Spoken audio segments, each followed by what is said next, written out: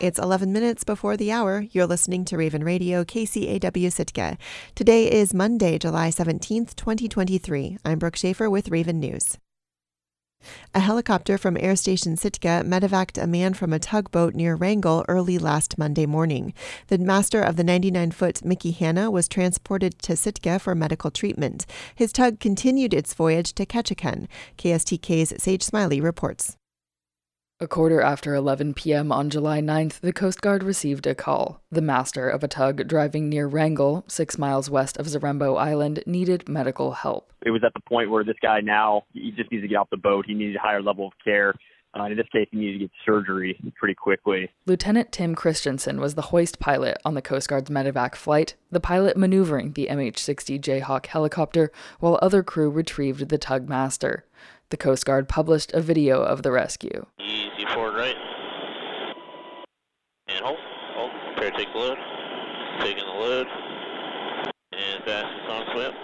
The initial details were that there was a tugboat captain that had some form of a debilitating injury that might have been happening for a little while now, so it's gotten worse. Christensen says the crew from Sitka was in the air about half an hour after the call. They were able to get the tugmaster back to help in Sitka within a few hours. There was an on-call surgeon that fit the bill for what they needed to help the gentleman. And, so we were able just to pull right from the boat and come right back here to Sitka where we came from to start with. The 99-foot tug Mickey Hanna and the barge it was pulling was able to continue on its southbound route. Christensen says he understood it would meet additional crew in Ketchikan. The first mate of that vessel was a very competent mariner from what we understand, so he was going to continue to sail that boat with the barge down to Ketchikan. Christensen says that even though Southeast Alaska has a whole lot of waterways, it's actually less common for the Coast Guard in this area to do a medevac from the water. These are the type of calls that we are always ready and geared to do. We don't see as much of it here in Southeast Alaska. We do a lot more of the land-based medical evacuations. While the conditions were a bit windy, Christensen says the medevac went well overall, thanks to his own team and also the quick thinking of the tug's first mate. The first mate, like I said, being a very competent mariner, he was able to kind of adjust his course for a better flying profile for the helicopter to just kind of help us out as well. So I think everything worked out very well in the sense of like the good weather, his ability to maneuver the boat. And then again, my crew in the back are absolute top notch, and they were able to get it. We were able to get in and out of there pretty quickly. I think we were off scene in less than 30 minutes after arriving on scene. So very, very quickly executed. Coast Guard Air Station Sitka covers the entirety of Southeast Alaska from the Dixon Entrance north to central Alaska and from the U.S.-Canadian border west to the Gulf of Alaska. In Wrangell, I'm Sage Smiley. After around a year without one, Sitka has a new animal control officer. Sam Pointer took on the job in June and brings optimism and a community-driven approach to a role that can be as challenging as it is rewarding. KCAW's Catherine Rose reports. Oh, come right here. Sam Pointer is introducing me to his office mate at the Sitka Animal Shelter. Carlos. Catherine, right? Yep. Yes. There he is.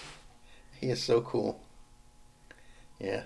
Carlos doesn't respond because he's a turtle. A Russian tortoise, actually.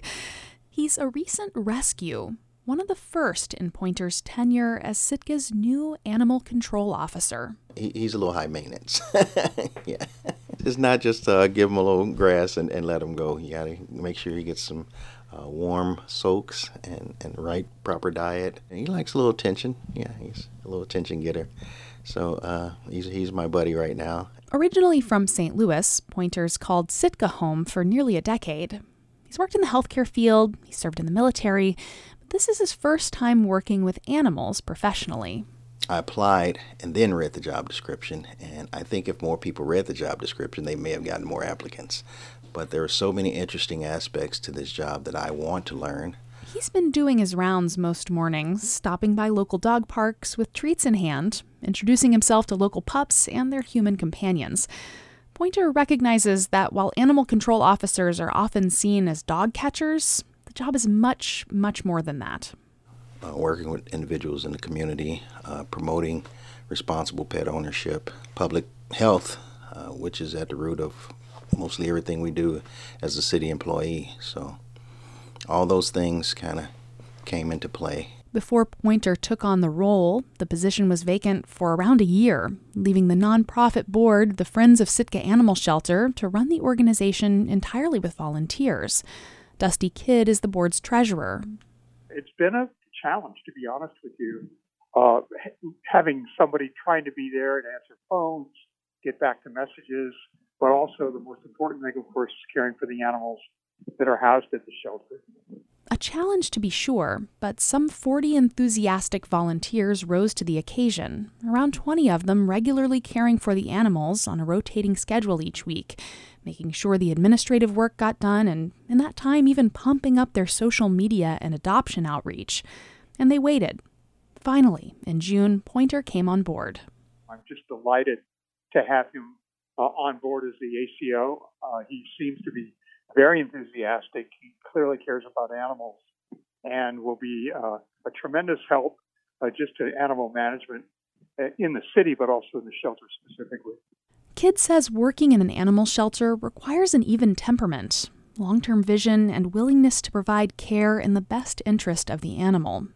Pair that with the community outreach and enforcement side of Pointer's job, the ACO post takes a person who can kind of do it all. Fortunately, Pointer's a natural with people and pets. He married his wife Eve shortly before he was hired, and together they have a micro zoo of furry friends. My lovely bride, when I met her, she had 3 cats and 2 dogs. We currently have 4 dogs, 6 cats, 3 bunnies. We're avid pet lovers. And while Pointer started out as more of a dog person, recently he's grown very fond of their cats, and one tends to favor him too, a rescue named Peaches. I was always envious of people with cats on their shoulders, how they can walk around and whatever, and Peaches is one of the first cats to just, I can be folding laundry or doing something in the room, and she just hops on my shoulder, and I think that's like the coolest thing, to have a cat on your shoulder walking around. As Pointer shows me around the shelter, it's clear the building is in a bit of a transition. With the vet clinic recently moved out, a remodel is on the horizon. Now, much of that will depend on fundraising and city finances, but they have managed to flip one room into a more comfortable space for pets already. And here we have some of our adult cats who are for fostering or adopting. Pointer shows me the recently refreshed adult cat room. It's quiet now, but they have speakers equipped to play elevator music for the cats, a calming technique. A cat tree and a few beds on shelves line one wall, and in the corners of the room, on small risers lined with soft pillows, 2 cats peer down at me, somewhat skeptically. Another hides in a cubby. Pointer tells me their names are Onyx, Smoke, and Irish. Avis, a white and brown short hair with inquisitive yellow-green eyes, however, is eagerly circling our feet the moment we enter the room. Just like with Carlos, Pointer introduces us. Right at the door. What's up? Hey there. It's my friend Catherine. Hi. She's come to tell all the nice people in Sitka that this is a nice place. And the only time you end up here is only if you absolutely have to, but you're going to get real good care here. People are going to be really nice to you here, Pointer tells Avis, but adds that if he had a good home, that would be even better. Then, of course, it's time for a treat. Reporting in Sitka, I'm Catherine Rose. All of the pets mentioned in that story are available for adoption. Those interested can call the Sitka Animal Shelter at 747-3245. An investigation into the fire at Petersburg's St. Catherine's Catholic Church last week concluded that the blaze was caused by maintenance work happening outside the building. Petersburg's Fire Marshal Ryan Weldy said in a statement that the fire started on Dolphin Street and was accidental in nature. From there, the fire moved up the wall through the foam insulation inside the church's vinyl siding. It continued into the building's attic space and then spread over the roof. The fire marshal's statement added that an investigator representing the church's insurance company reached the same conclusions. The parish priest, Father Thomas Jose, was residing at St. Catherine's when it burned down last week. He'll move to a residence at Petersburg's Presbyterian Church and says services for his congregation will likely move to that location in the weeks to come. A story aired by KCAW News on Friday described the liberalization of subsistence harvest limits for sockeye at Redoubt Lake. The new limits are 50 fish per day with no annual limit, but only under federal subsistence rules. Many people in Sitka obtain a state subsistence permit, and although the state's limits have also been liberalized, they are not as high as the feds. As of July 1, the individual and household possession limit under state rules is 25 sockeye, with an annual individual and household limit of 100 sockeye. The issue is complicated further by the overlap in the permit areas. The federal subsistence fishery occurs in the lake drainage, which includes all freshwaters above mean high tide. The state subsistence fishery occurs in Redoubt Bay, up to the falls about 300 feet downstream of the weir.